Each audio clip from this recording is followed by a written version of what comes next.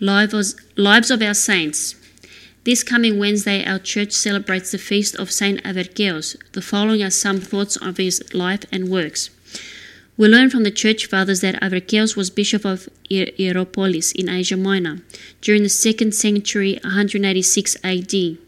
Avergeos was gifted with great wisdom and compassion. He was the most beloved spiritual leader in all the land.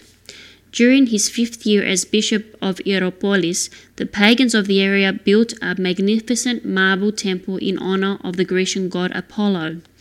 Our blessed Lord appeared to Avergeos in a vision and told him to destroy the temple of Apollo.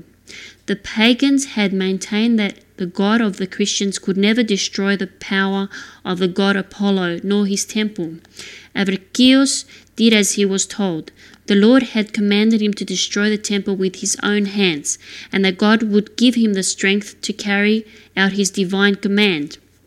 Avergeos entered the temple, and within a few minutes, as he reached out his hands to grasp at the pillars, the temple was in ruins.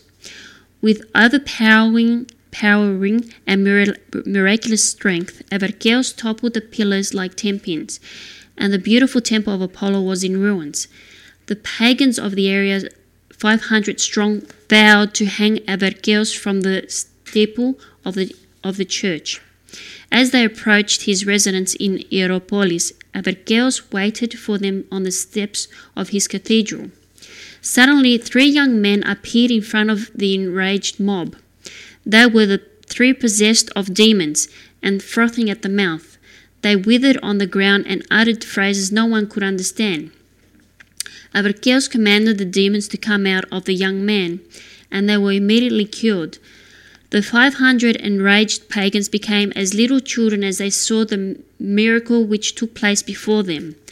They remained in the courtyard all night as prayer services were conducted by Avergeos, proclaiming the glory and majesty of Almighty God.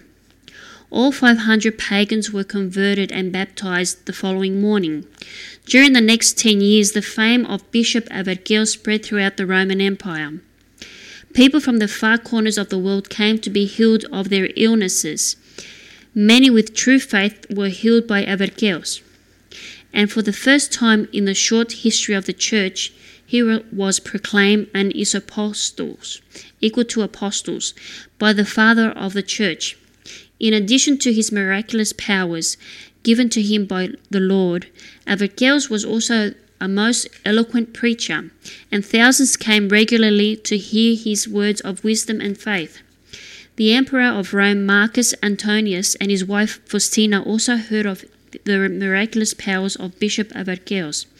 Their 16-year-old daughter was suffering from a strange sickness, and no physician of the Roman Empire could heal her. Avergeos was asked to come to Rome and heal the young daughter of the emperor. Bishop Avergeos came to Rome, and after many hours of prayer at the bedside of the young princess, she became completely cured of her illness. Bishop Avergeos refused material reward and asked only that his people in Asia Minor be given grain and other foods to help them because of the famine in that area. Bishop Avergeos left Rome and went to the Middle East, where he continued his mission for Christ. He predicted the days of his death, October the 22nd, and he prepared his burial place in Hierapolis. Avergeos died at the age of 72 after a lifetime of dedication to Christ.